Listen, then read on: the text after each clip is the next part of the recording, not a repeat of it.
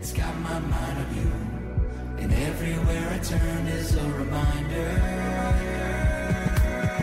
I see you in everything, all day, and every beat of my heart keeps reminding me. I see you in every little thing, all day. No matter where I go, I know your love is finding me. I see you in everything. You're all up in everything. I see you in everything. You're all up in everything. Oh, I can see your love in everything. And that's why you'll always be my everything. Yeah, I can see your love in everything. And that's why you'll always be my everything. Good morning. Welcome to Barah Ministries, an intimate local Christian church with a worldwide impact. My name is Pastor Rory Clark. Thanks for listening to this Bible lesson. Who is Jesus Christ? At Barah Ministries, we know this truth, that Jesus Christ is God, and we worship the one and only true God. The Bible affirms his deity in Titus chapter 2, verses 11 to 14, which say this: the gospel concerning the grace of God has appeared to all men. And that means it has been made obvious to everyone from the inside of them and from the outside of them, bringing salvation to all men. Titus 2:12, instructing believers in Christ to deny ungodliness and worldly desires, to not go back to acting like we were when we were unbelievers, because we abandoned our old life desires and refused to imitate the lives of unbelievers. Instead, we live self-controlled, righteous, and godly lives in this present evil age. Titus 2:13, looking with absolute confidence for the blessed hope and the appearing of the glory of our great God and Savior, the Lord Jesus the Christ, the Jewish Messiah. So Jesus Christ will be coming back for us in a future time, and we eagerly wait for that time. Why does there's one more verse in Titus 2:14. Who gave himself, this Jesus, who gave himself as a sacrifice for us at the cross to redeem us from every lawless deed, which means paying for all of our sins, and to purify for himself a people for his own possession, a people zealous to do good works. Well, why does Barah Ministries exist? At Barah Ministries, you believers in Christ learn the Word of God from God's perspective and not from man's perspective. God provides this ministry to give you a mental sanctuary, a refuge where you can learn supernatural truth that provides divine solutions to your human problems. The Lord's arms are wide open to his believers, but especially to unbelievers. John chapter 6, verse 37 says this: and the ones who come to me to believe in me, I, the Lord Jesus Christ, will certainly not cast them out into the outer darkness, the lake of fire. And a lot of the religions of the world portray God as this God who wants to have his foot over our head, to stomp on us and to condemn us to hell. And that is not how God is at all. God wants his believers to study the Word of God, and he wants unbelievers to respond positively to the gospel message. Well, why do Christians study the Word of God? We get to know the Lord by studying the Bible, because the Bible is his exact thinking revealed. It's not just a book that's out of date. It wasn't a bunch of guys just sitting around writing their opinions. It wasn't, there aren't any contradictions in it, as all of the people who are religious claim. Instead, it's a great way for us to develop our relationship with the Lord as we get to know his mind. The Lord provided his thoughts to edify us. 2 Timothy chapter 3, verses 16 and 17 say this: all Scripture is God-breathed. What does that mean? That it was exhaled by God into the writers of Scripture, and they wrote exactly what he told them to write without any modification of their writing style, of their will, or of their literary competence.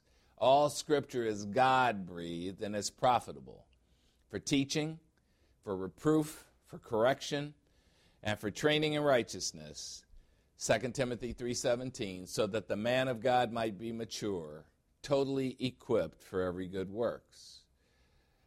The Lord wants his believers to grow up spiritually by studying his thoughts. Well, but God has an enemy, Satan, whom God made the ruler of this world. Satan is the sponsor of false teachers, a group of charlatans who use false teaching to deceive the whole world. So if you are in this world, you are deceived in some way by the ruler of this world.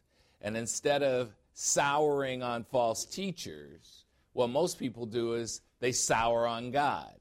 Instead of souring on the churches that we were involved in who were teaching false teaching, we sour on God.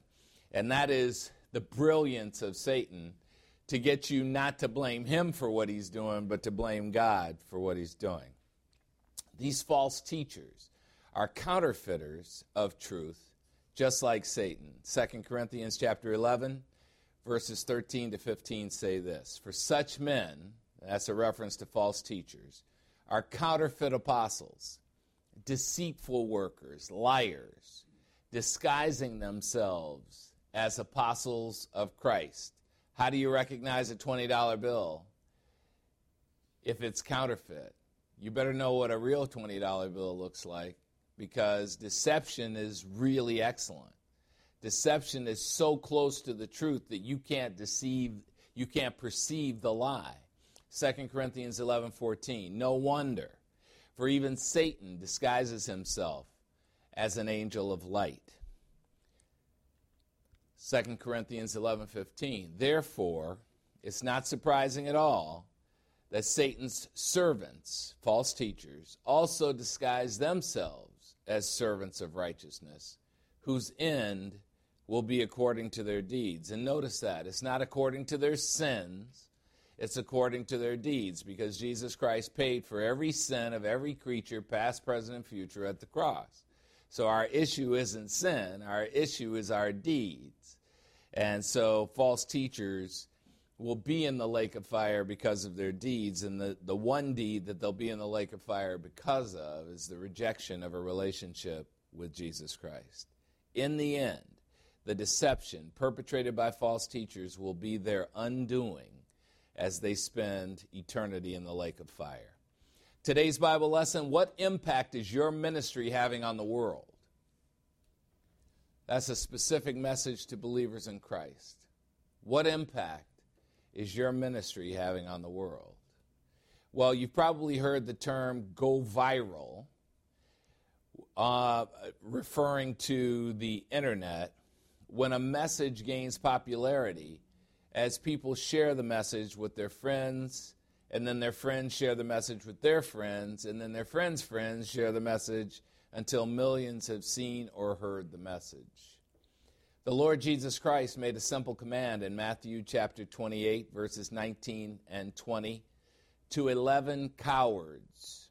Here's what he said. He said, "Go and disciple all the nations, baptizing them in the name of God the Father and God the Son and God the Holy Spirit."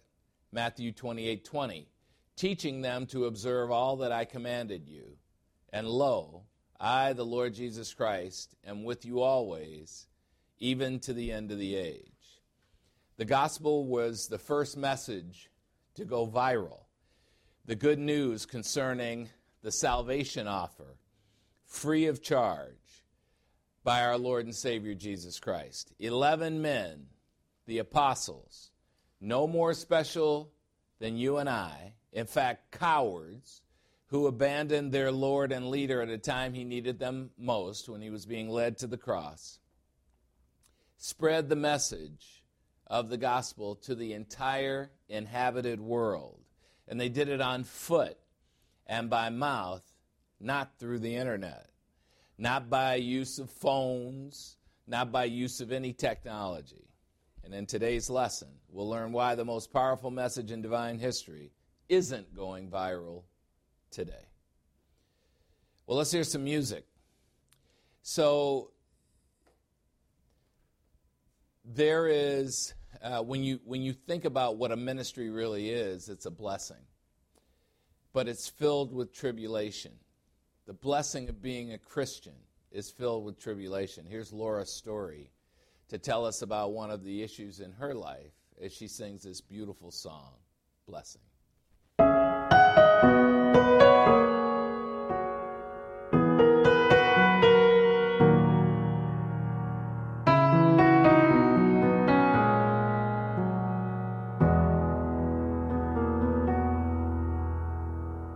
We pray for blessings, we pray for peace, comfort for family, protection while we sleep. We pray for healing, for prosperity. We pray for your mighty hand to ease our suffering. And all the while you hear each spoken need. Yet love is way too much to give us lesser things. 'Cause what if your blessings come through raindrops? What if your healing comes through tears? What if 1,000 sleepless nights are what it takes to know you're near? What if trials of this life are your mercies in disguise?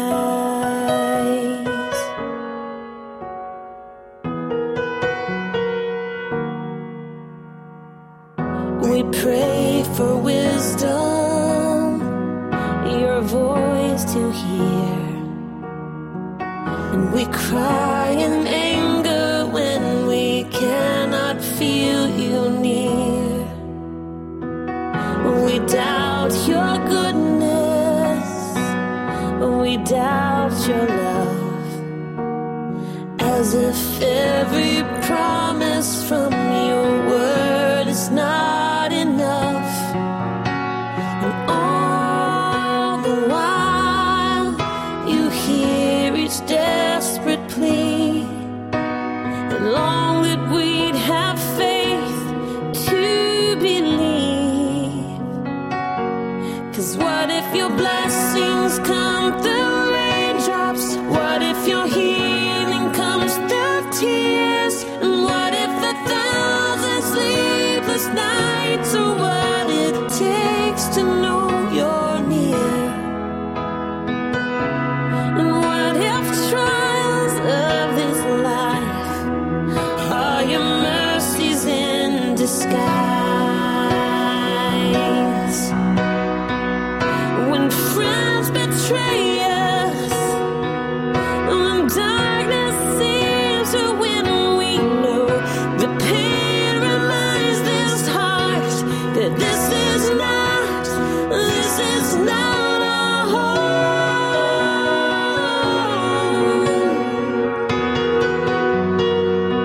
It's not our home.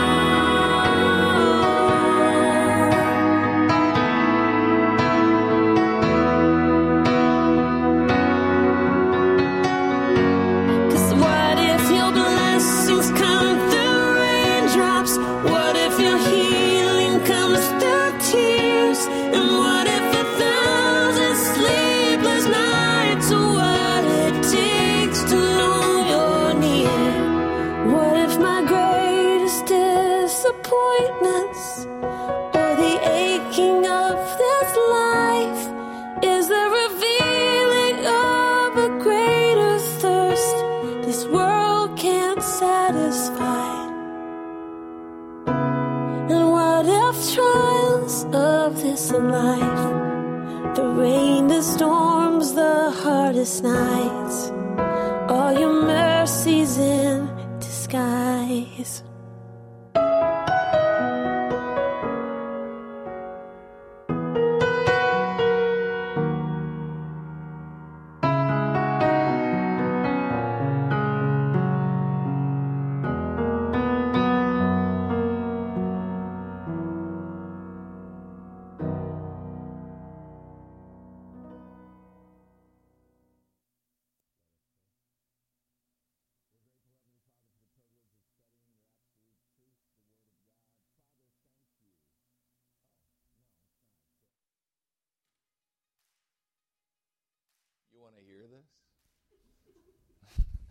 Let us pray. You got it?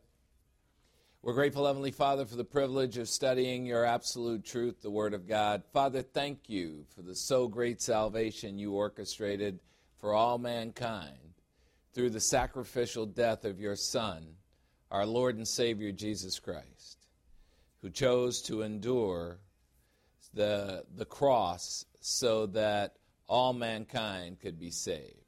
Thank you for the resistance that message faces because of our enemy Satan, his false teachers, and their false teaching. And thank you for using cowardly men to disseminate the gospel message. By doing so, you let us know that it's not special people who spread messages, but it's determined people who make a decision and then follow their decision with hard work. Father, give us the courage to spread your message of salvation today, just like your 11 apostles did when your Son was here on earth. Help us to not be ashamed of the gospel message of Christ. Show us how to make the gospel message easy to hear. Use the omnipotent power of God the Holy Spirit to convict the world in such a way that they are struck deep within their hearts by the simplicity and purity of devotion to Christ. We ask this through the power of God the Holy Spirit. In Christ's name, say it with me. Amen. Amen. Today's Bible lesson, what impact is your ministry having on the world? What impact is your ministry having on the world? Well, Saber, you got here a little late, so you didn't hear me say welcome, so welcome. Thank you. And what's your friend's name? Judy? Yeah, Judy, old Judy. Hi, Judy. No, Jean Guberti. That's a rather unfortunate name. So yeah. But I'm pretty sure she probably married into that, right? So, you can't have everything. So, anyway, welcome to Barah Ministries. I want to start with a quiz. I think we're about 7 lessons into Colossians now. And so those of you who come to Barah Ministries every week ought to know the answer to this quiz. But what is, every Bible letter is communicating about a problem in a church. And it's a problem that not only happened in that first century church, but also problems that are happening in our churches today. So what's the problem that this letter is addressing about the first century church in Colossae? What is it? False teachers and false teaching. Exactly. And that same thing's happening today. If you've ever been on a diet, you've been lied to. If you've ever been to a religious church, you've been lied to. For example, I was a Roman Catholic for 21 years on the track to be a Jesuit priest, certain that I was worshiping the Jesus Christ of the universe, and learned that that's a counterfeit Jesus. The Jesus of Roman Catholicism did not finish the work of salvation at the cross. That's a lie. And can you imagine dedicating 21 years of your life to that? On the track to be a Jesuit priest, they are the most serious of all the priests. They are the Marines of priests. Can you imagine being on a track like that and then discovering that you had allowed yourself to be lied to for years? It was devastating. I curled up in the fetal position on the floor and was crying like a baby. I mean, that sobbing crying where you can't catch your breath. And so all of us need to always be assessing whether we're living in deception. Now, we don't want to look at that. We don't want to look at it. We don't want to look in that mirror because our parents couldn't have lied to us and I couldn't have been deceived. And that's why in relationships, when somebody finds out that the other person's lying to them, it's so devastating because we're just so naive sometimes and we think we can't be fooled. But there's nobody that can't be fooled. And if you don't understand who the enemy of God is and you don't understand how skillful he is at deceiving, oh well. So that's what we're learning about in Colossians. False teachers with false teaching who after a church has been established, sneak into the church with emissaries who are going to tell us that we should doubt what we just did, which is believe in Christ. That we should be confused about what happens to us when we close our eyes in this life. And that maybe you'll get to heaven, but maybe you won't. For all the people who have just focused on the Old Testament, heaven wasn't even mentioned much in the Old Testament. So a lot of people who just study the Old Testament, like my Jewish friends, think there is no heaven and there is no hell. That's a deception. There is. But here's the thing. Nobody can convert you. Nobody can tell you what you ought to think. Nobody can tell you what you ought to feel. You have to make the decision for yourself. But you're not bright if you don't make a decision on examination of the facts. See? This isn't a feeling thing. This is a fact thing. And we need to examine the facts. So the question today that I'm asking believers in Christ as the last part of chapter 1 of Colossians is, what impact is your ministry having on the world? Now, speaking for myself, I can say not quite enough impact right now, and not as much impact as it will have in the future. Every week when I spell check a Bible lesson, I get an error message when this question is checked. Why does Barah Ministries exist? Well, why is that giving me an error message? Because ministries is plural. And so the spell checker has a little difficulty with that, because what it wants me to say is, why does Barah Ministry exist? No, it's ministries. And so one of the ministries in Barah Ministries is mine, me teaching you. But all of you as believers in Christ have ministries too. What's your ministry? And that's one of the most fun things I do in my pastor job, is ask people, what's your spiritual gift? And I love that look that believers in Christ get on their face when you ask them, what's your spiritual gift? And they cough up a fur ball. Because they've never stopped to consider the fact that we come to Barah Ministries not just to receive, but to receive so we can give. And a lot of people, what they want to do is they want to go to big churches and they want to hide. Because nobody's going to ask them what their spiritual gift is in the big church. Nobody's going to ask them, what impact is your ministry having on the world? But that's what we were created for as believers in Christ, to have an impact on the world, to go and disciple all the nations.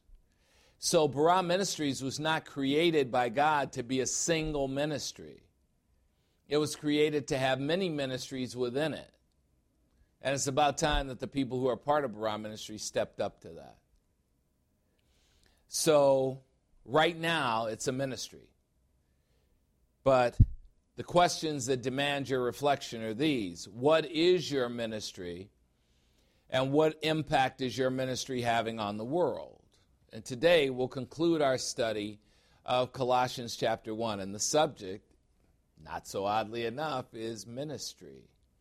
Here's a quick review of chapter 1. In Colossians chapter 1, verses 1 and 2, the Apostle Paul introduces himself to a set of first century believers in Christ that he will never meet.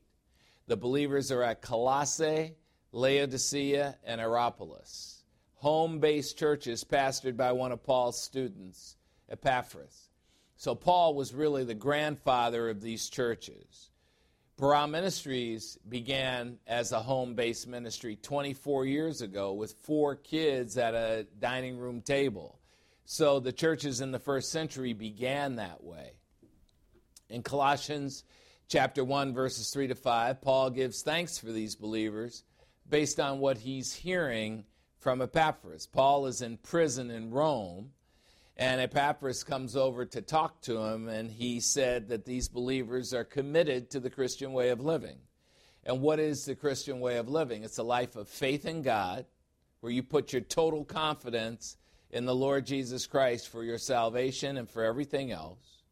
It's a life of hope, and hope in English is way different than hope in Greek.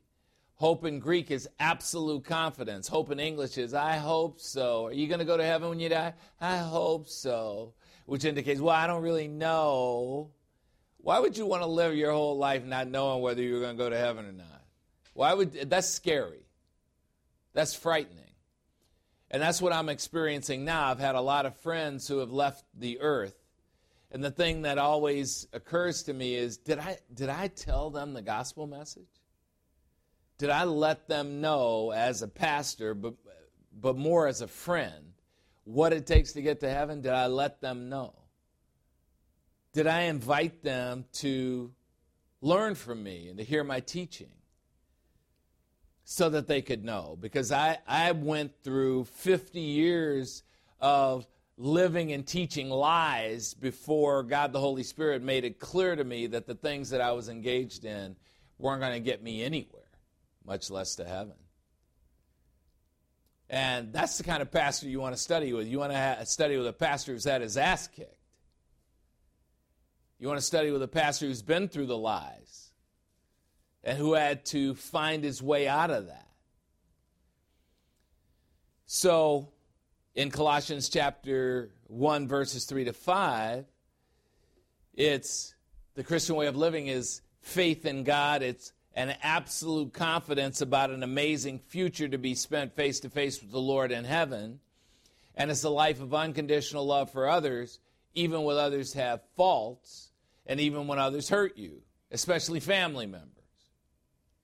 Colossians chapter 1, verses 6 to 8, Paul congratulates these believers for responding to the true gospel message, because if there's a true gospel message, Satan will counterfeit it. And he will want you to believe a false message. They responded to placing their faith in the Lord Jesus Christ alone for salvation as the ticket to eternal life. And when you have eternal life, which is a gift God gives you right at the moment of salvation, it is not a future event.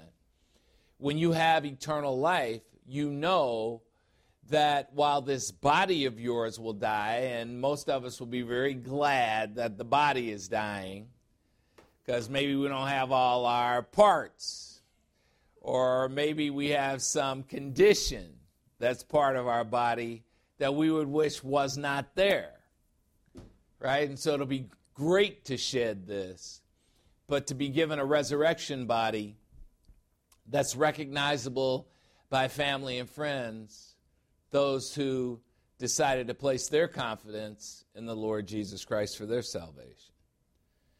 So rather than facing the wrath of God the Father on their own, people who believe in Christ have decided to count on the finished work of Jesus Christ, who bore the wrath of God for us by shedding his blood at the cross.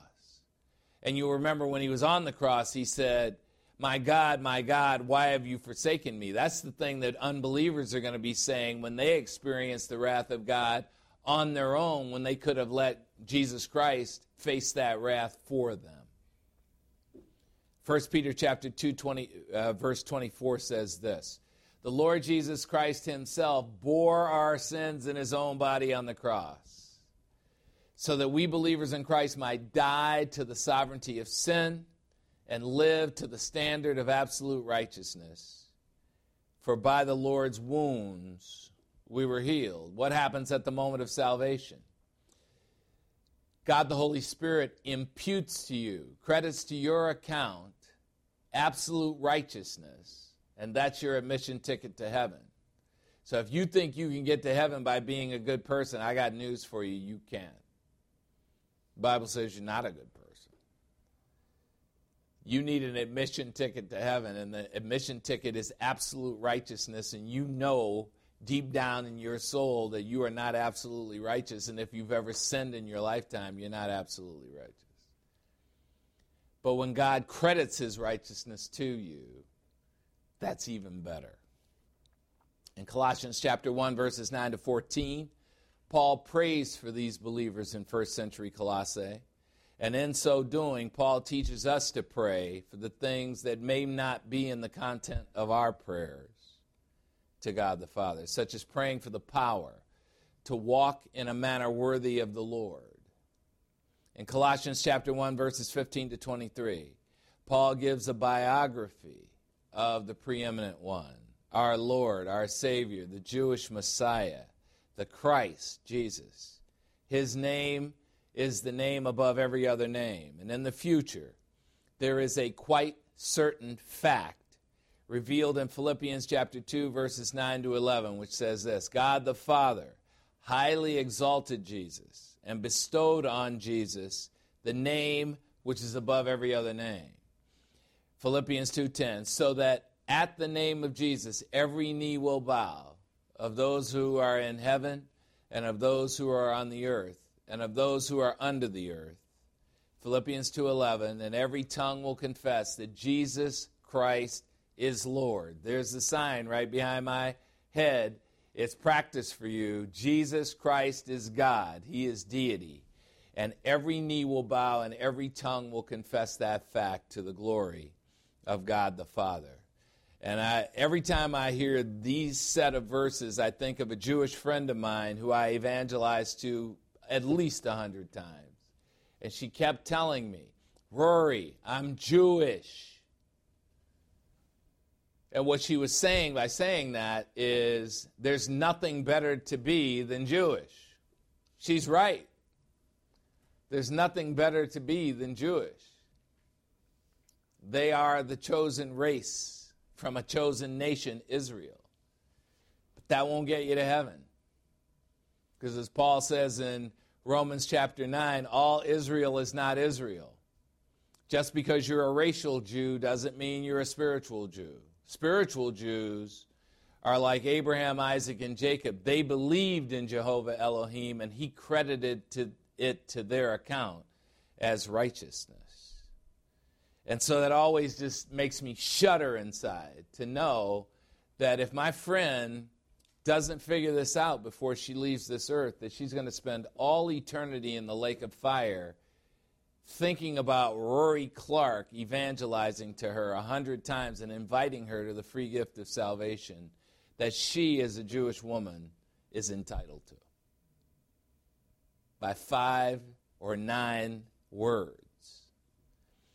Now, in the final passage of the chapter, which is what we're going to study today, Colossians chapter 1, verses 24 to 29, Paul talks about his ministry. So what Paul is doing in this whole chapter is setting up the second powerful chapter where he starts talking about what the false teachers are doing to deceive. But here, he established his authority as an apostle. He thanked them for living the life. He thanked them for responding positively to the gospel message. He told them who Jesus Christ is. He prayed for them. And now he's going to talk to them about ministry. So let's take a look and a listen to what he has to say in Colossians chapter 1, verses 24 to 29. He says, now I, Paul, rejoice in my sufferings for your sake, and in my flesh, the physical body, I do my share on behalf of Jesus' body, which is the church, in filling up what is lacking in Christ's afflictions. Colossians 1:25. Of this church, I, Paul, was made a minister according to the stewardship from God the Father bestowed on me for your benefit, so that I might fully carry out the preaching of the Word of God. That is, preaching about the mystery which has been hidden from the past ages and generations, a mystery that has now been manifested. That means being made clearly visible to God the Father's saints. Colossians 1:27. To whom God the Father willed to make known what are the glorious riches of this previously hidden mystery, making it clear among the Gentiles, which is Christ indwelling you, which is hope, complete confidence of your future glory. Colossians 1:28. We proclaim him, admonishing every man and teaching every man with all spiritual wisdom, so that we may present every man who's in union with Christ. That's the Greek expression, in Christo Jesus. No finer expression in Greek than that.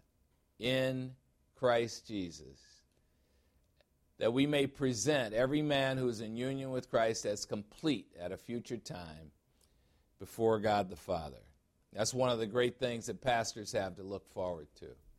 We'll get a chance to stand with the people who have responded to the gospel message that we've presented in heaven. And we'll get to introduce all of these people to the Lord and say, this is a person who responded positively to the gospel message. Now, let's study the passage verse by verse. What does the Lord mean when he says, take up your cross and follow me? In Mark chapter 8, verses 34 to 38. Here's what he's saying. Oh, I missed Colossians 1:29. For this purpose also I, Paul, labor, striving according to God the Father's power, which mightily works in me. Okay, now, let's study the passage verse by verse. Mark chapter 8, verses 34 to 38. Jesus summoned the crowd with his disciples and said to them, if, for the sake of argument, anyone wants to come after me as a follower of mine, he must lose sight of himself and his own interests, that's ego, and at once he must take up his cross and carry it and keep on following me. Mark 8:35. For whoever wishes to save his soul life will lose it, but whoever loses his soul life for my sake and for the gospel message's sake will save it.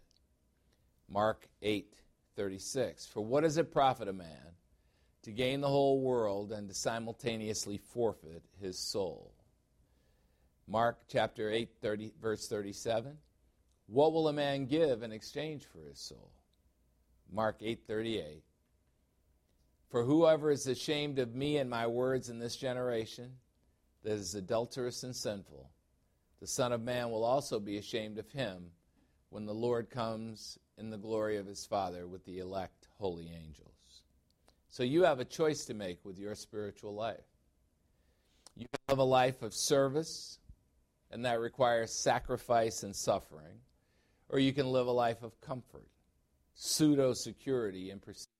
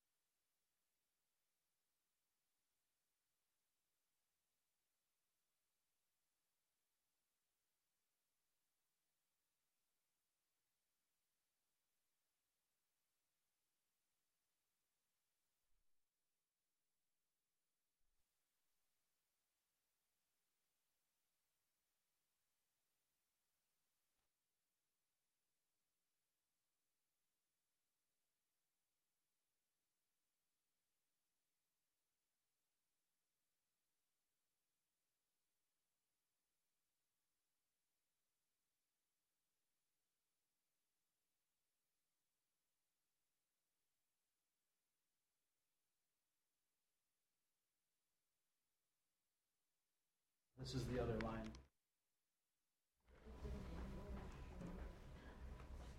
Check. You got it? Okay. All right, so we'll pick it up right after Mark 8:38. So, you ready? The recording's still going? All right, so you have a choice to make with your spiritual life. It's a little too loud. Turn it down a little bit. So you have a choice to make with your spiritual life. You can live a life of service requiring sacrifice and suffering, or you can live a life of comfort, pseudo-security, and perceived safety. At the moment of salvation, God gave you a ministry for the benefit of all the members of the body of Christ. And the question you have to ask yourself is, are you living it? Are you seeking to discover it? The Apostle Paul certainly did, and he shares the problems we experience when we live our ministry. All right, so let's begin the verse-by-verse study. Colossians chapter 1, verse 24. He says, "Now I, Paul, rejoice in my sufferings." I don't think there's anybody who's ever lived who's suffered more than Paul. He said, "I rejoice in my suffering for your sake. And in my flesh, the physical body, I do my share on behalf of Jesus Christ's body." And who is that? The church, the body of Christ, the church-age believers, in filling up what is lacking in Christ's afflictions. Now, when you hear this verse, the first thought in the mind of a believer in Christ has to be, nothing is lacking in Christ's person or his works. So what exactly does Paul mean when he claims that he is filling up what is lacking in Christ's afflictions? Because we as human beings always think we're so important in the plan of God and that we have to help God in every way, and he doesn't need our help. Well, filling up Christ's afflictions involves taking the gospel message to people, telling them about how the Lord allowed himself to be afflicted on their behalf, and then being afflicted yourself, getting rejected as you share the gospel message, many times by your own family members and friends. One of the things that I did when I came back from sabbatical, because last year I was on sabbatical for the year, I turned off all the lessons from the past, and we had done probably 20 lessons in Colossians. And those 20 lessons really were just a rant, because I was so upset about things that had happened in the church at the hands of people that I trusted who were betrayers. But that's exactly what happens to you when you're a believer in Christ. What happens? Suffering. And most of the time at the hands of people, and most of the time at the hands of people that you let closest to you. Now, when you take God's gospel message to people, you will suffer. Why? Because people have been turned off by religion, and they'll hear your message as religious. Oh, well, I can't tell you how many people say that to me. Like, what do you do for a living? I do two things. I'm a pastor of a Christian church, and then I'm a consultant in customer development. Oh, well, I'm not that religious. You know, that's the first thing they say. Their hand goes up, like, get away from me. I'm not that religious. You know, when I talk to them about sales, I don't get nearly as much resistance as if I ever make the mistake of mentioning the words Jesus Christ. Then all of a sudden it's, ah! And that's no matter where you go in the world. It's just amazing to me. Well, so we suffer when we talk to people about Jesus Christ, but God uses our good work to show his afflictions through our afflictions. So when you see somebody who is trying to get the message of Jesus Christ across, and they're being pummeled for it, you see the exact same things that Jesus went through on a much lesser scale. He suffered as he spread the gospel message. And one of the things that was fun last year for me on sabbatical is studying the geography of the area where Jesus Christ was doing his ministry. There was Jerusalem at the bottom of the map, and there was Samaria in the middle of the map, and there's Judea at the top of the map. And when he was up in Judea, up by the Sea of Galilee, no problem. People were into what he was doing. They were listening to his message. They liked the miracles. As soon as he went to Jerusalem, where all of the the religious hierarchy was, that's when he encountered most of his problems, and that's ultimately the area where he was crucified. So he suffered constantly, spreading a message that was really simple. Believe in me and you'll be saved. Oh, but what else do I have to do? Nothing. Oh, well, that seems too easy. Yeah, for you. It's easy for you. It wasn't easy for him. Living 33 years of perfection and then going to a cross when he didn't deserve to go, so that it would make it easy for you. So when people see us suffering as we spread the gospel message, they're seeing the exact same afflictions that the Lord experienced, just on a much smaller scale. All right, well, when we return from the break, we'll take the offering, and then we'll continue our verse-by-verse study of the last passage of Colossians chapter 1. Take a 5-minute break.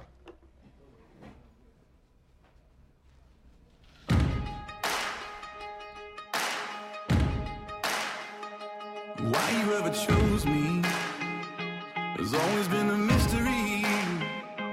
All my life I've been told I belong at the end of the line, with all the other not quite, with all the never get it right.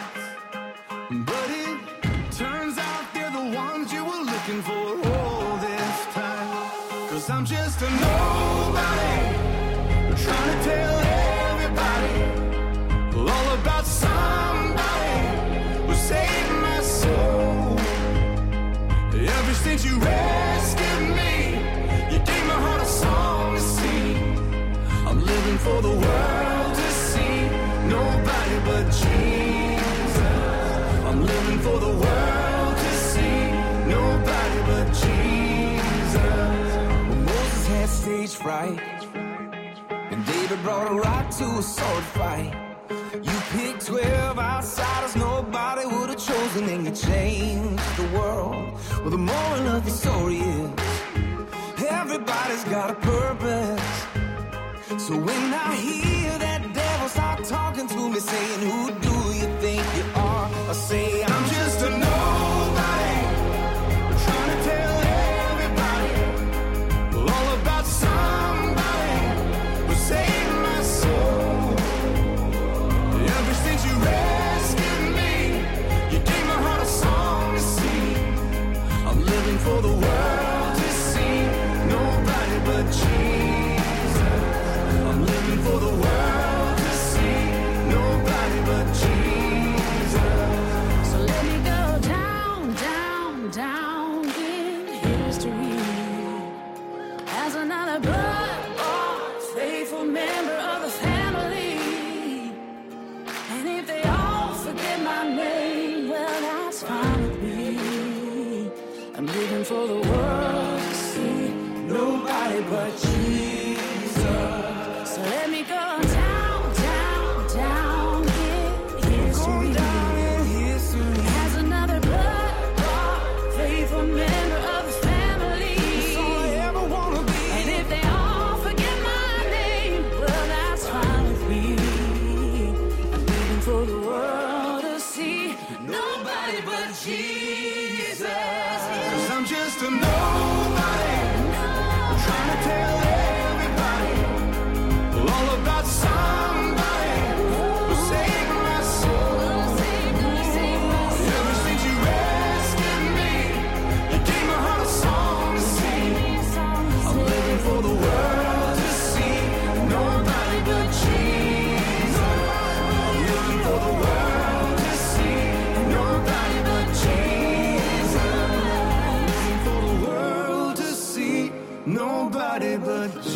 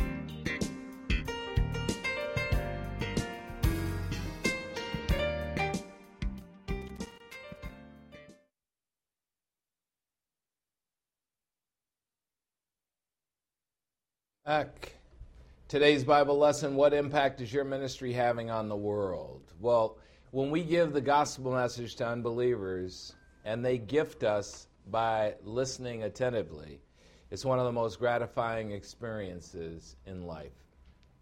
The gift of listening is the gift of intimacy. And when you give to Barah Ministries, you make it possible for us to give the gospel message to people all over the world through the internet. People are listening. Thank you for supporting this ministry with your generosity. Your unselfish giving is a reflection of our God, and it gives people around the world a chance to respond positively to a life-giving gospel message, the salvation offer of our Lord and Savior Jesus Christ. Let's welcome up Deacon Denny Goodall with one of his always inspiring offering messages. Oh, oh, oh, oh, oh, oh, oh, oh, oh. Yay, Denny!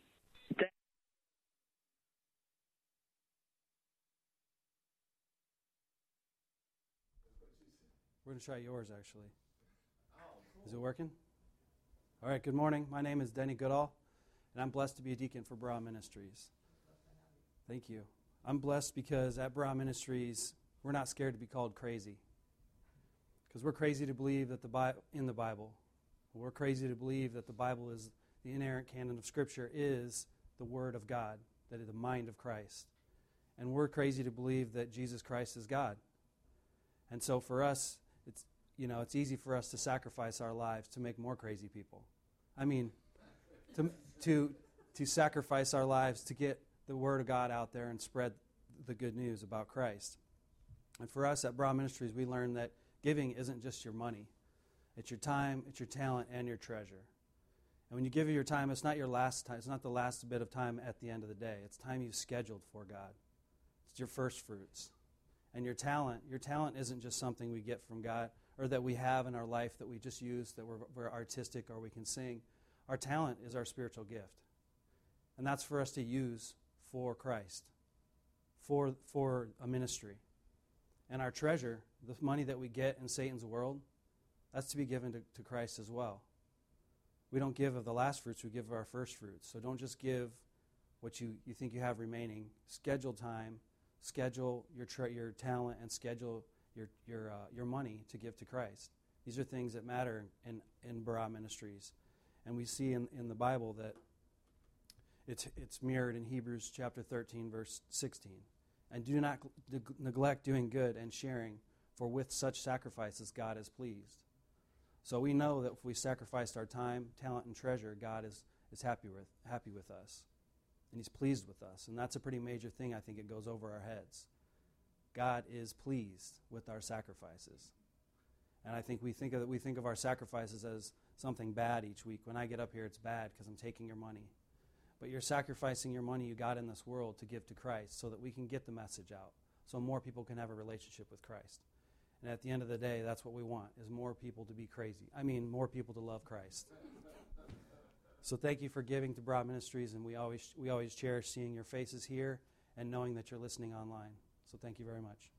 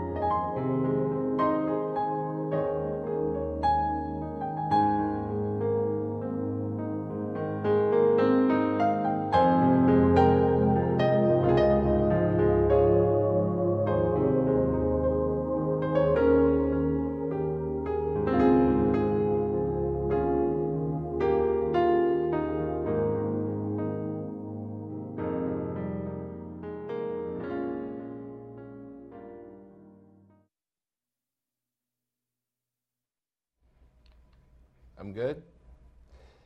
Today's Bible lesson, what impact is your ministry having on the world? Colossians chapter 1, verse 24 says this, Now I, Paul, rejoice in my sufferings for your sake, and in my flesh, the physical body, I do my share on behalf of Jesus' body, which is the church, the body of Christ, in filling up what is lacking in Christ's afflictions.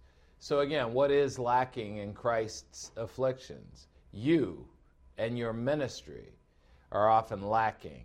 In Satan's kingdom, the Lord's gospel message is perverted by false teachers with their false teaching. 2 Corinthians chapter 3, verses 3 and 4 say this, And even if our gospel message is veiled, and of course it is, that's a first-class condition, if in the Greek, if and it's true. Even if our gospel message is veiled, and it is veiled to those who are perishing. Who are the ones who are perishing? Unbelievers, people who don't place their confidence in Jesus Christ for salvation.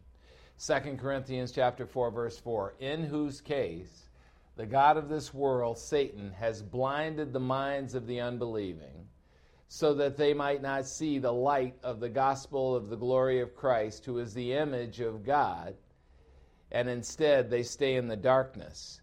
The Lord wants his believers in Christ to take the Lord's afflictions to people and to fill up the fullness by making the truth obvious to those we care about. What do we want people to know about God? He loves you unconditionally. I want you to stop and think about that for a second. The Lord loves you unconditionally. What does it mean when you love somebody unconditionally? It means that no matter what they do, you still love them, and that nothing they do changes anything about how you love them. Is that the message that you've been sent about God in your lifetime? That he's a God who loves you unconditionally? No, it isn't.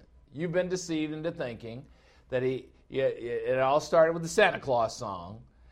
He knows if you've been good or bad, so be good for goodness sake. That's not God.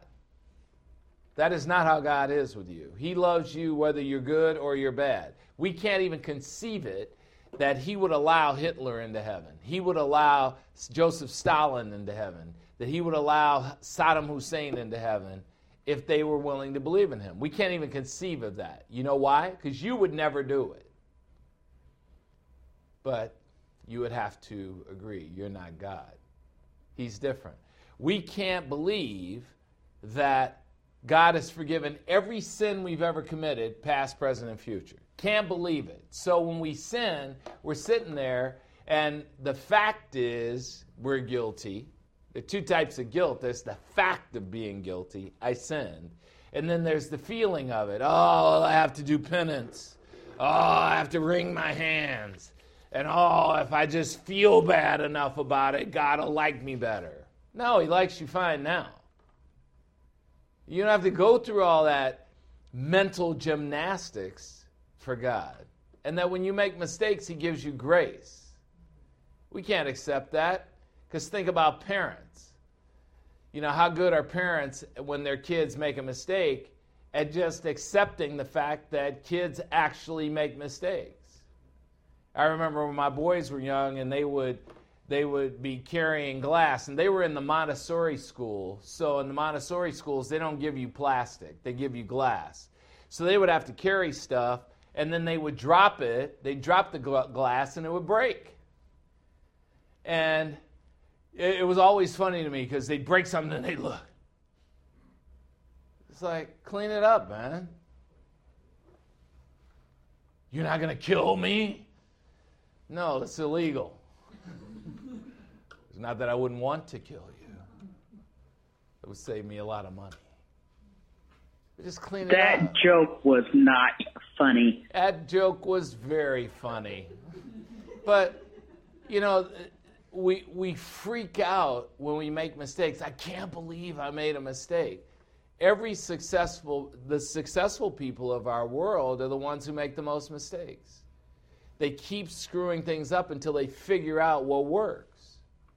And all the people who are mistake averse, they have miserable lives. They don't do anything with their lives. Because they do nothing and succeed. God is gracious to you when you make mistakes. He expects you to make mistakes. He's omniscient. He knew you before you knew you. He knew you before he created you. And he knows what mistakes you're going to make. And when you do, he's going to give you grace. Not like your family members. Your family members don't give you any grace for making mistakes. As a matter of fact, they hold your mistakes against you for years and years and years and years. God's not like that. And so that's what we got to get, that God is different from everybody else. The Lord wants his believers in Christ to take the Lord's afflictions to people and to fill up the fullness by making the truth obvious to those we care about. But there's a cost. Suffering. False teachers and their false teaching are always in our way, just like they were in Colossae. And let's just face the facts. We believe the false teachers more than we believe the ones who are teaching the truth. We just believe them. When somebody tells you how easy it is to make money in the stock market, for example, what's the first thing we say? Oh, that's too good to be true. Yeah, because you believe liars. That's why it's too good to be true. Because you've been deceived and hurt, and you think everybody's that way. Everybody isn't that way. What is lacking? What's lacking is our presentation of the gospel message. What is filling up? It's us living our ministry on behalf of Christ. What do? We proclaim how the Lord allowed himself to be afflicted on our behalf and on behalf of the whole world, believers and unbelievers alike. It's easy to understand why God would die for his believers. He died for unbelievers as well. He loves unbelievers unconditionally. He loves Satan unconditionally, even though Satan betrayed him and turned all of the angels against him. He still loves them. So, what do we do as believers in Christ with our ministry? We take the gospel message to the ends of the earth. And for us, the ends of the earth is just one person at a time.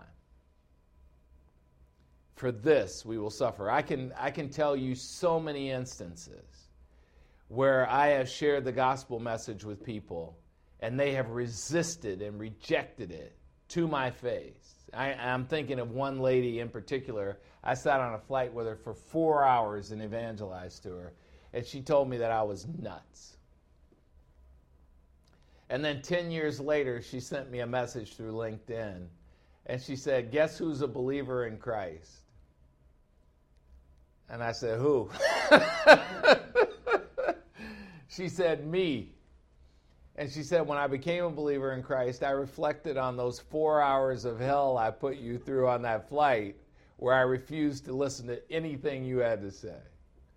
And she said, "I don't know how you sat there for all 4 hours patiently with me just explaining Bible verse after Bible verse after Bible verse. How did you do it?" I said, 3 white wines. That was really funny. It'll hit you later. Colossians chapter 1, verse 25. "Of this church, I, Paul, was made a minister." Put that up, please. "Of this church, I, Paul, was made a minister according to the stewardship from God the Father bestowed on me for your benefit, so that I might fully carry out the preaching of the Word of God." Paul isn't just talking about himself here. He's describing every believer in Christ. That's our charge. We are ministers sent from God. We are given a ministry, and we are stewards from God, into whose care the gospel message is placed. God wants us to take the word of God to the nations, calling them to faith in Christ. Okay, you don't want to take them to the nations? Just take them to your friends. Take them to your family. But what's going to happen? You're going to suffer. They're going to reject you. They're going to tell you you can't possibly know. That's what God meant when he said a man's enemies are the members of his own household. That's what he meant when he says a prophet has honor, just not in his own hometown and not with his own family members. I had a brother who was a Jehovah's Witness, and before that a Roman Catholic, and when I told him about the gospel message, what do you think he did? Rejected it, and his whole family rejected it. I wrote a book on salvation and handed it to his wife, and she turned, physically cringed, refusing to even touch the book. Okay, does that hurt my feelings? Of course it does. Of course it does. And not because it hurts me. It hurts me to know what her rejection of Christ means to her. Because salvation is so simple. It happens at a moment in time, and the result is it stands finished forever. It's so easy. But I have a ministry, and I don't mind taking the gospel message to people. When we preach the gospel message, what we're offering people is hope. Hope. Hope that as we get older, and I will tell you that as I get older, there are so many events in my life that could easily rob me of hope. You know, I'm going through tremendous physical challenges now. My eyes, my spine, my heart. Tremendous physical challenges. It's obvious that this body is breaking down. It's not a surprise. It's not at all a surprise. And those are the things that can rob you of hope. All last year, I could barely walk because of this spine issue. My heart isn't beating the way it ought to beat. It's confused. It's called atrial fibrillation. It's confused. It's beating in an irregular pattern. I've had that since I was a kid. But as we get older and that starts happening, we start thinking, oh man, I'm on my way out. Oh man. So what? I'm not going to let that rob me of hope. I spend a lot of time in Mayo Clinic right now, one of the finest hospitals in the world, and I see a lot of guys over there who've given up. You know, at 70 years old. If you hit 65 and you're a non-smoker, you're probably going to live to be 90. You can give up at 70? You can give up. They don't dress well. They don't smell good. Limping around.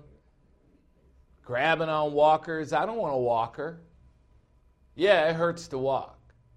I don't want a walker. Why? Hope. Hope. I have a lot to look forward to in this life. The stuff that I've done up to this point in my life, that was the easy stuff. What's going to happen between now and the time I close my eyes in this life is going to be even greater than that. And if I didn't believe that, if I didn't know that with absolute certainty, I wouldn't want to be here. How about you? Have you given up? Have you given up on your life? Have you given up on your dreams? What do you care about? What are you looking forward to? Because when you live in a world with false teachers and false teaching, they're always trying to rob you of hope. Not here. We're talking about hope. In the world, as unbelievers, they have no hope. According to 1 Thessalonians chapter 4, verse 13, it says this. Paul says to the Thessalonian believers, we don't want you to be uninformed, brethren, about those who are asleep, those who are physically dead, so that you won't grieve as do the rest who have no hope. Have you been to some of these funerals? There's this misery. You know, we lost our friend John Mercure this week. And when we talk about the fact that we're going to have a celebration of life for him, that's exactly what we're going to have. Not only the life that he lived on this earth, but the life that he's still living. Because the soul, once born, never dies. You get to choose where it spends eternity. He's not dead. His physical body is dead. He's not dead. He's in heaven, enjoying face-to-face relationship with the Lord, a relationship that he started here on earth at a single moment in time. But you go to some of these funerals of unbelievers, and it's just miserable. And, you know, I have an uncle who owned a funeral home, so I've been to a lot of funerals and watched a lot of people just miserable. Why? Because when death hits somebody close to us, it starts tuning us in like, what's going to happen to me when I'm gone? You know what's going to happen to me when I'm gone? I'm going to get cremated, and there's not going to be a service. Let's have a party. Have a party. Celebrate in your homes. Because if you're a believer in Christ, you will see me again. That'll be the loud noise that you hear when you enter heaven. It'll be me. Yo! Colossians chapter 1, verse 26. Yeah, you're laughing because you know that's exactly what's going to happen. Preaching about the mystery which has been hidden from the past ages and generations.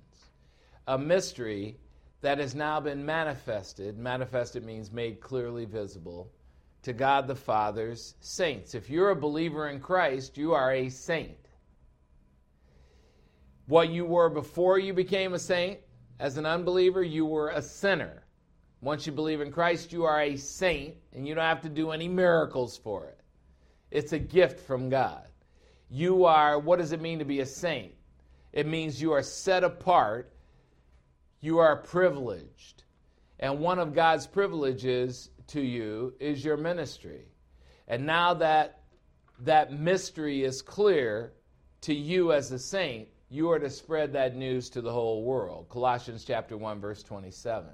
You are saints, to whom God the Father willed to make known what are the glorious riches of this mystery among the Gentiles. What's the mystery? Christ indwelling you. The hope, the absolute confidence of your future glory. Christ indwelling you. As a matter of fact, for church age believers, we're in the 4th of 7 divine dispensations. It's called the church age. And in the church age, every believer in Christ is indwelled by the entire Trinity. Father, Son, and Holy Spirit. And that's why I laugh so much at believers in Christ who think they have goals and dreams and they can't accomplish them when they have the divine Trinity indwelling them. They have all the power inside of them that they need. They have the same power inside of them that resurrected Christ from the dead. And they're biting their nails when they set a goal. I don't know, can I do it? I don't know, I hope so. So the Bible calls the present age the church age. In theological circles, it's known as the dispensation of the mystery. It's the dispensation to the Gentiles. The dispensation, which is a divine time period of history.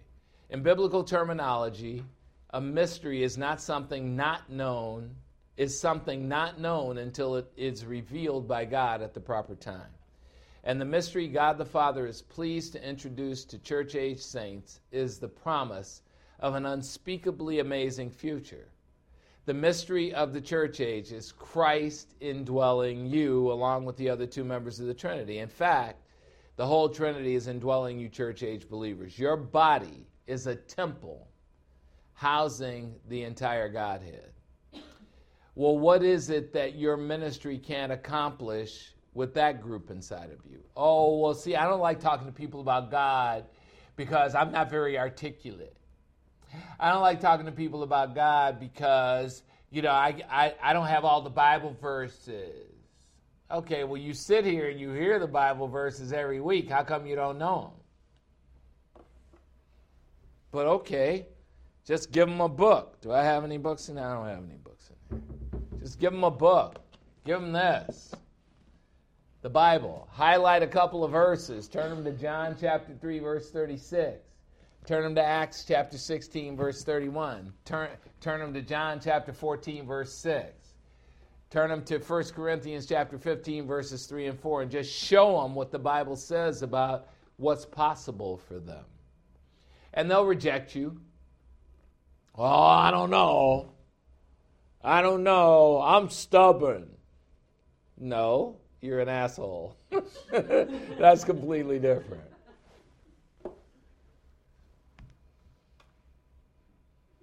Why? Because it's too good to be true that salvation could be that easy.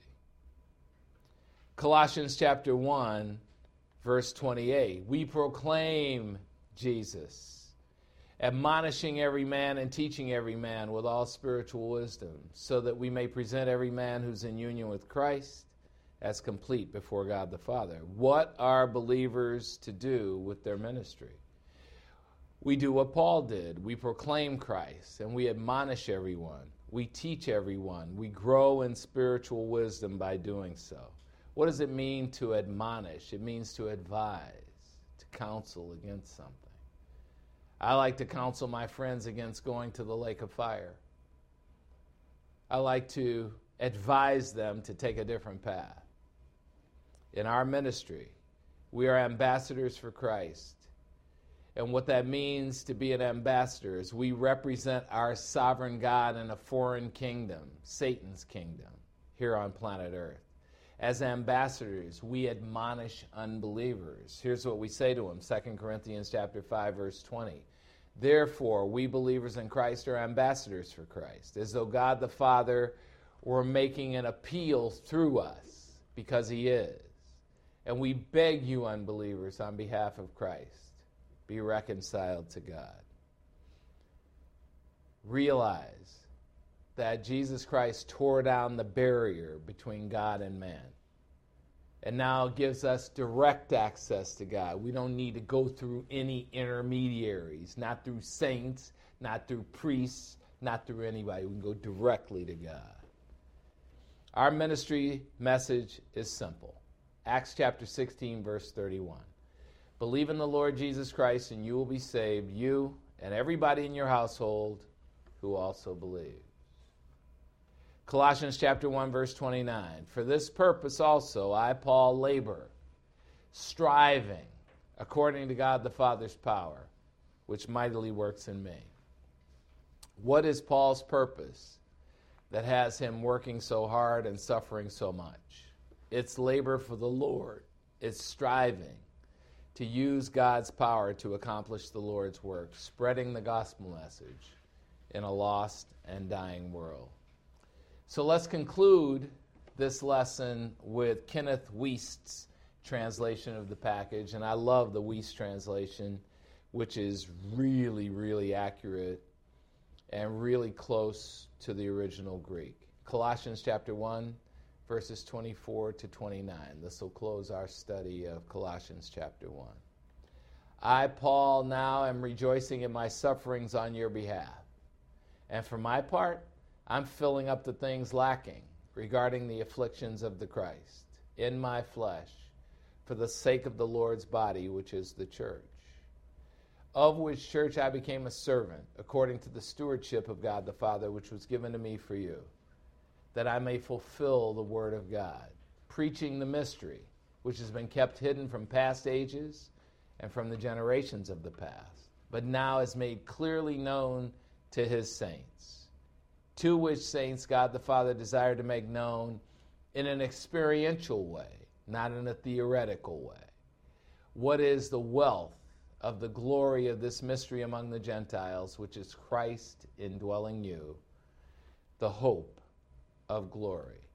Colossians 1:28, whom we are constantly announcing, admonishing every man and instructing every man in every spiritual wisdom, so that we may present every man in union with Christ Jesus as spiritually mature before God the Father. Colossians 1:29. And to that end I am also constantly laboring to the point of exhaustion, engaging in a contest in which I am controlled by God the Father's energy, which operates in me in divine power. Most people sit around all weekend doing nothing, bored out of their minds. Some are quite productive on the weekends. Billionaire Bill Gates said, just in terms of the allocation of time resources, religion is not very efficient. There's a lot more I could be doing on a Sunday morning.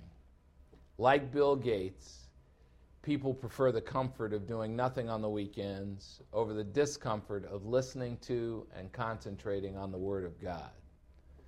to see what life is from God's perspective, or the discomfort of setting aside a few hours to spread the gospel message to others we know. And now you know why God says that it's going to be really difficult for rich people to get into heaven, because they don't think they need God. They think they're completely self-sufficient. Well, I'll tell you what, when you get to heaven, nobody's going to be asking for a check. Admission to heaven is free. Believe on the Lord Jesus Christ, and you're in. And St. Peter isn't going to be sitting at the pearly gate. The Lord would never put somebody who betrayed him at the gate. No, we'll be absent from the body and face to face with the Lord as believers in Christ. He will give us a personal escort into heaven. And there's no gate.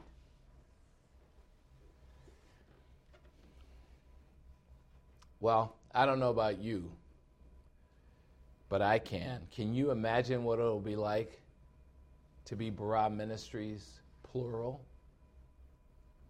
Can you imagine what it will be like when you decide to investigate what your spiritual gift is and bring it into play for all mankind without being told by anybody that you should do it? I can. And I look forward to it.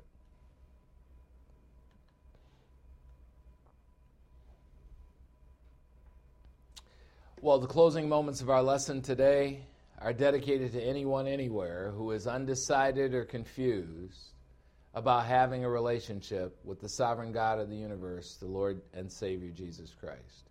We want you to know that God wants you. And what God wants from you is for you to take a moment and make the most important decision of your life.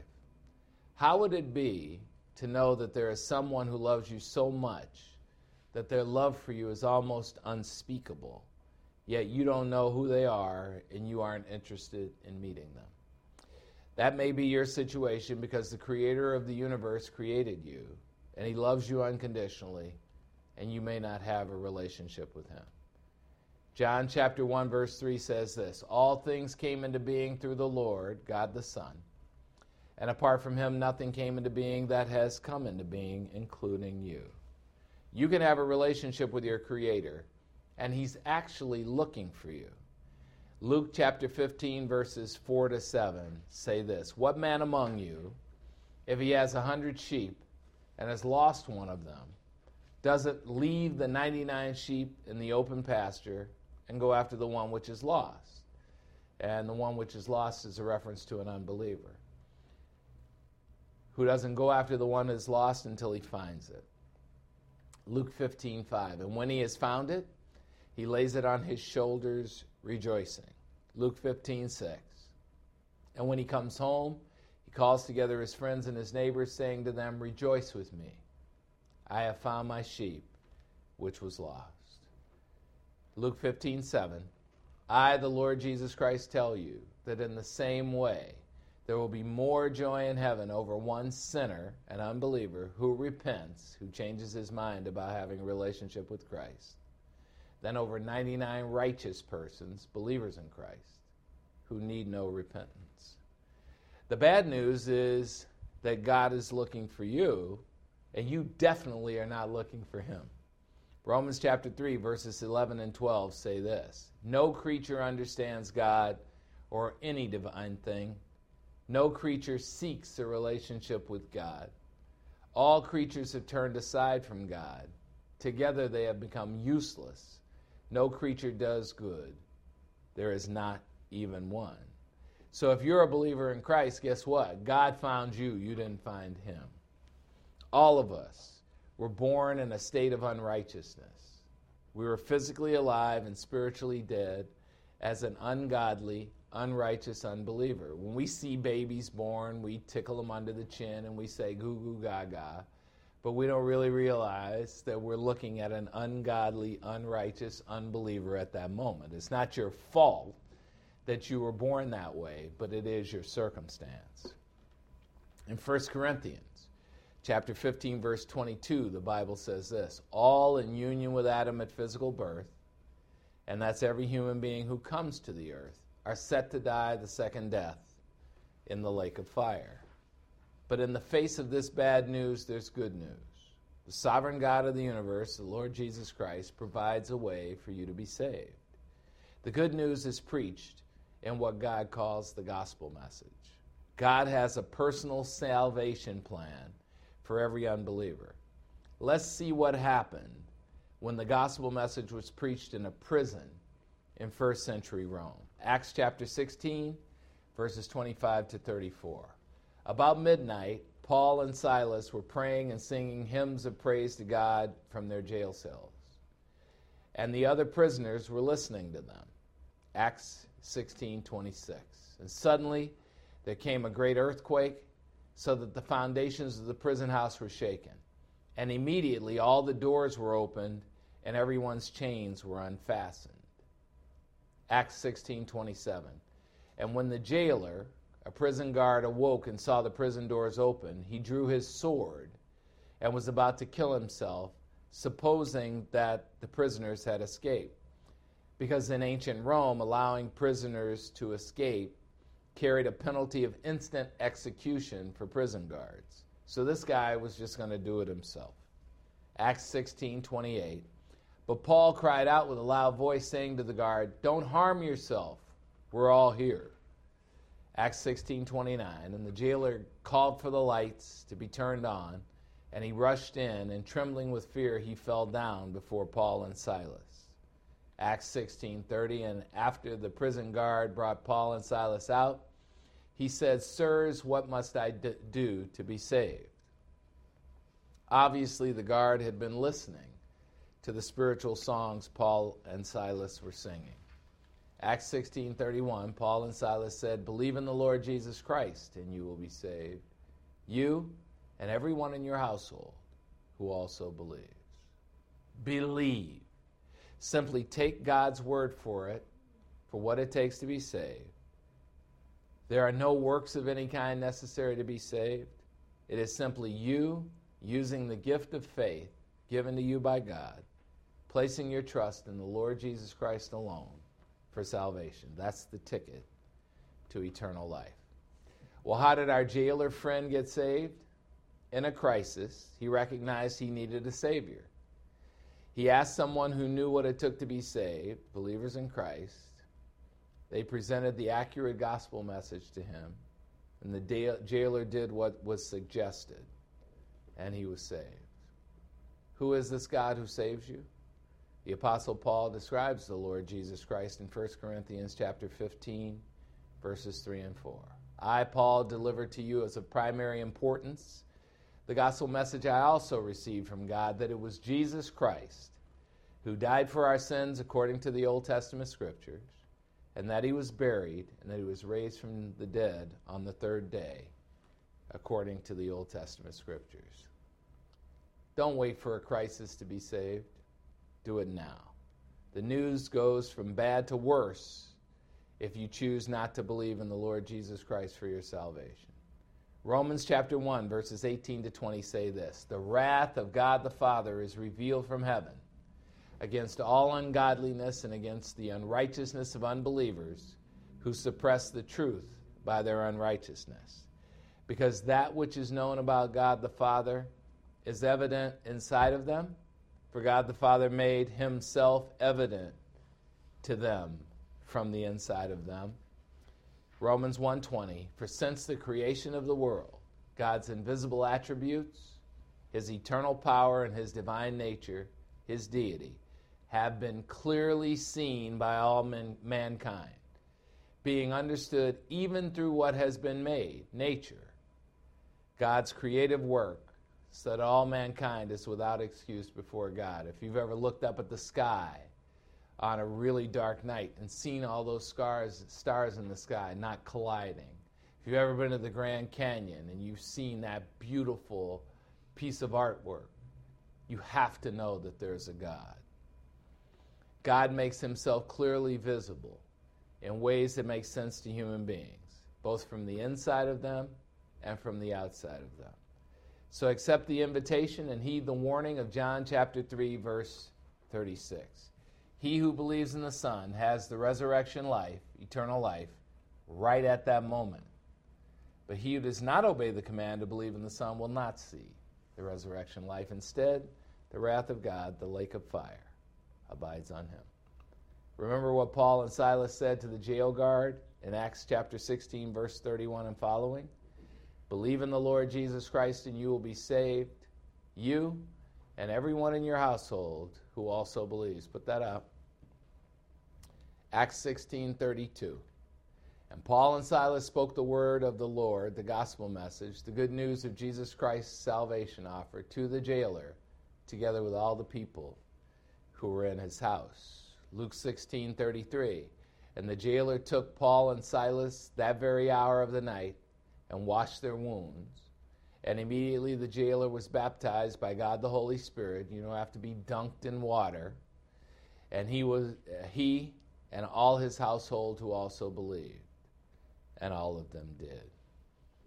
Acts 16:34, and the jailer brought Paul and Silas into his house and set food before them and rejoiced greatly, having believed in the Lord Jesus Christ with his whole household. Wouldn't you like to spend all eternity in heaven? Don't miss your opportunity. Take advantage of the good news of the gospel message right now. All right, we'll close in song.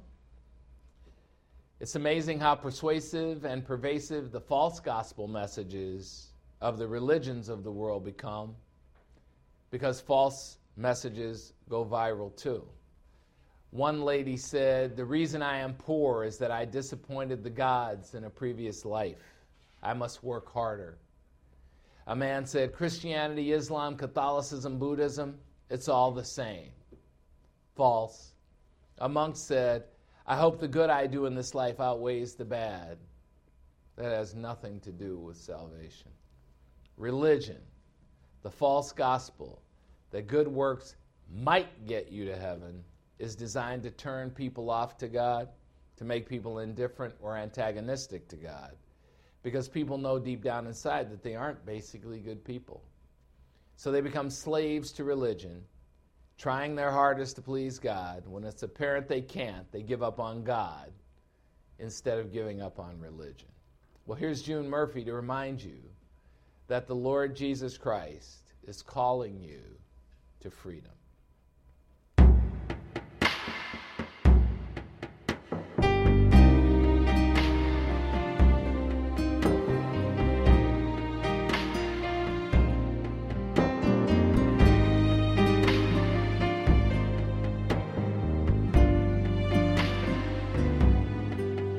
He sees your shackles, he feels your pain, he knows your secrets, your guilt and shame. He knows you're weary, tired and worn, your heart's been broken, your dreams are all gone.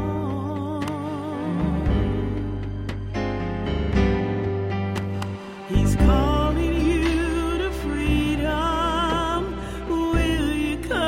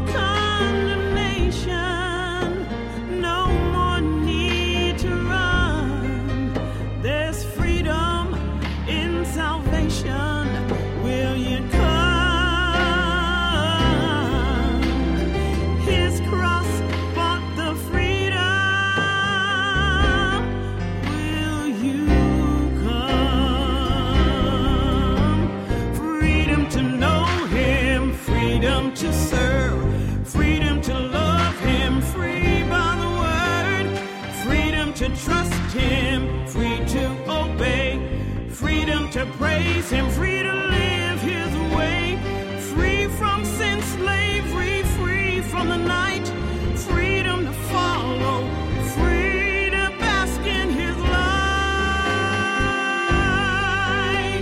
He's calling you to freedom. Will you come?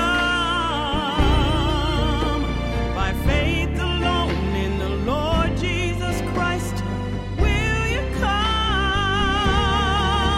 to no more condemnation, no more need to run?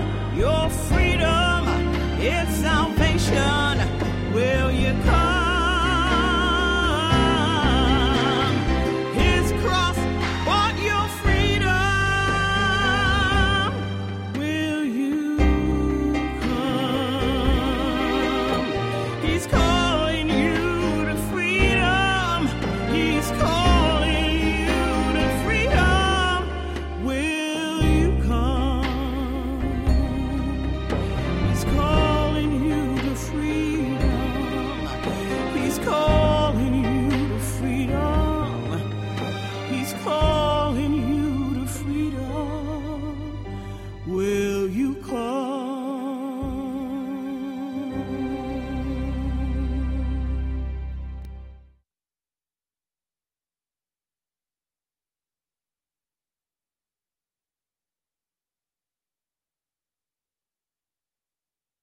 I'm forgetting that a lot today. All right, let's offer words of praise to our Lord, beginning with Psalm 95. Hang on. Now this thing's acting a fool. There we go. Beginning with Psalm 95:6. Come, let us worship and bow down. Let us kneel before the Lord our Maker. For he is our God, and we are the people of his pasture, and we are the sheep of his hand. 1 Corinthians 15:58. Therefore, divinely loved ones, be steadfast, be immovable, and keep on abounding in the work of the Lord, always knowing that your labor is not in vain when you're in union with the Lord. Romans 15:13. Now may the God and Father of hope fill you with all joy and peace in believing, so that you will abound in hope by the power of God the Holy Spirit. Let's close in prayer. Let us pray. Almighty God and Father, thank you for reminding us as believers in Christ that we have a spiritual gift, a gift you designed so that we could give it away. Thank you for reminding us that all believers have an obligation because of your command to spread the gospel message to every person that we can.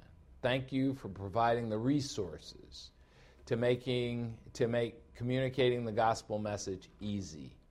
Encourage us to stop the busyness of our lives regularly to help those around us to secure their eternal future. We ask this through the power of God the Holy Spirit. In Christ's name, say it with me. Amen. Amen. I know what that means. You're glad it's over. Amen.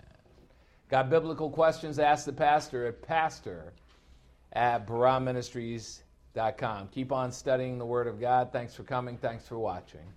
And thanks for listening.